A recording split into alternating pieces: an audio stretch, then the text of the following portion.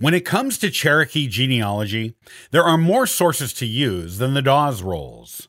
Many think these rolls are the only source, but you are missing out on a lot of good information if you only use those. On today's episode of the Ancestral Findings Podcast, I'll give you some alternatives you can use to discover or confirm Cherokee ancestry.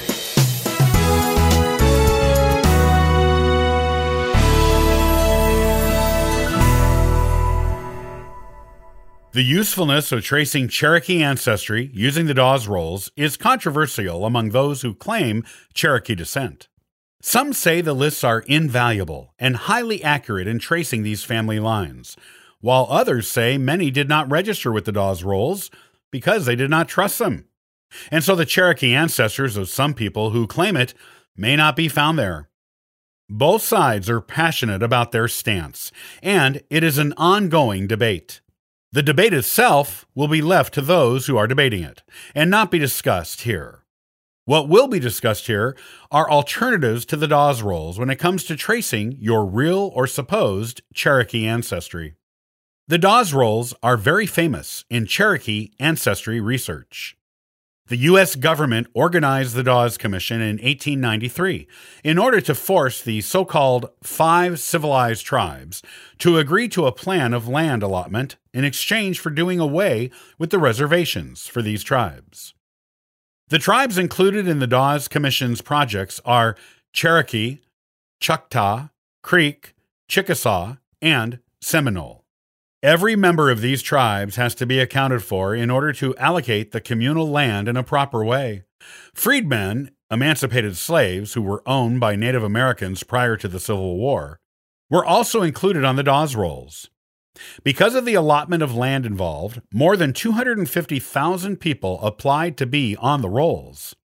However, the Dawes Commission did its research and ended up qualifying only just over 100,000 people to be on the rolls and receive land.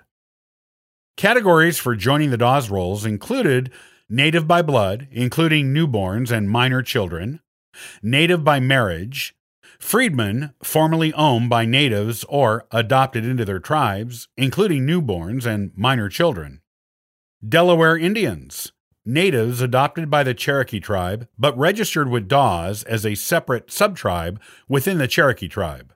While Dawes can be useful in tracing Cherokee heritage, it is by no means the only source. Those who suspect they may have Cherokee ancestry, or who have always been told they did, but have no proof, can get a DNA test done at any of the commercial DNA companies to determine if they have Native American DNA, and what percentage. By connecting with other matches on these sites who also have Native American DNA, a family tree can often be pieced together, and the tribe of origin determined. It may actually be Cherokee. DNA doesn't lie, and a mistake can't be made on its paperwork. So it is an excellent way of determining if you have Native American DNA. You can work on determining the actual tribe from there. If you have an ancestor who was rumored to have married a Cherokee, and you know that ancestor's name, you can look for them in the U.S. Census records. Any record after 1880 will show ethnicity. Look at their spouse, usually a wife. Does it say Native American, Indian, or name an individual tribe? You have your answer right there, without even needing the Dawes. If you don't know the ancestor's name, but know the line in your family where a Cherokee supposedly married in, do regular genealogy research down that family line until you either find a Native American as a spouse, or take the line all the way back to Europe or another continent without finding a native. Both situations occurred in my family. One line was always rumored to have had a many times great-grandfather who married a Cherokee woman. Research on that line all the way back to England showed no one who appeared to be native or who was listed as such. Later, DNA research showed not a drop of native DNA in me. Then, deeper, more detailed research showed a man in that same family line in the 1700s did marry a half-Jewish woman. Her father was a Jewish immigrant from the Netherlands. It is now supposed that is where the rumor of a Cherokee relative originated, with the half-Jewish woman. You could do these things and discover you do have native DNA, or locate a native in the paper trail in your family history. And that location does not have to be in the Dawes rolls, especially if the native DNA came into your line before the rolls were taken. In addition, there are other Native American registry rolls besides the Dawes.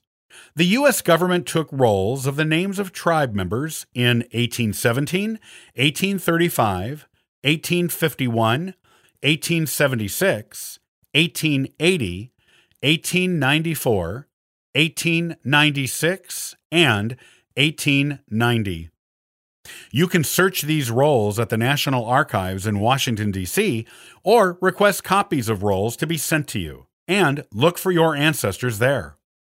You may even be able to trace them across more than one roll, and thus establish several generations of a Cherokee family. Missionary records are another good place to look. Missionaries took it as their sacred duty to convert Cherokees and other natives to Christianity, and they kept detailed records of the tribe members with whom they worked on conversion. These documents are usually from the early 1800s, but could be even earlier, as missionaries were coming here from Spain as early as the 1500s. Look for records from the mission schools, as those are most likely to have been preserved as historical documents, and they have detailed information on children and families within the native tribes. Keeping your search for mission schools in the East will give you a better chance of finding Cherokees in your family, or who could be. Other sources include the federal government's 1848 and 1851 rolls of Eastern Cherokees, which are pretty good census records of Cherokees and other Eastern Native tribes. There is also a list of 1,600 Cherokees who the federal government slated for removal from their land on what became known as the Trail of Tears. You might find your ancestor there. When it comes to Native American genealogy, particularly Cherokee genealogy, the Dawes rolls are not the be-all and end-all of research, not by a long way.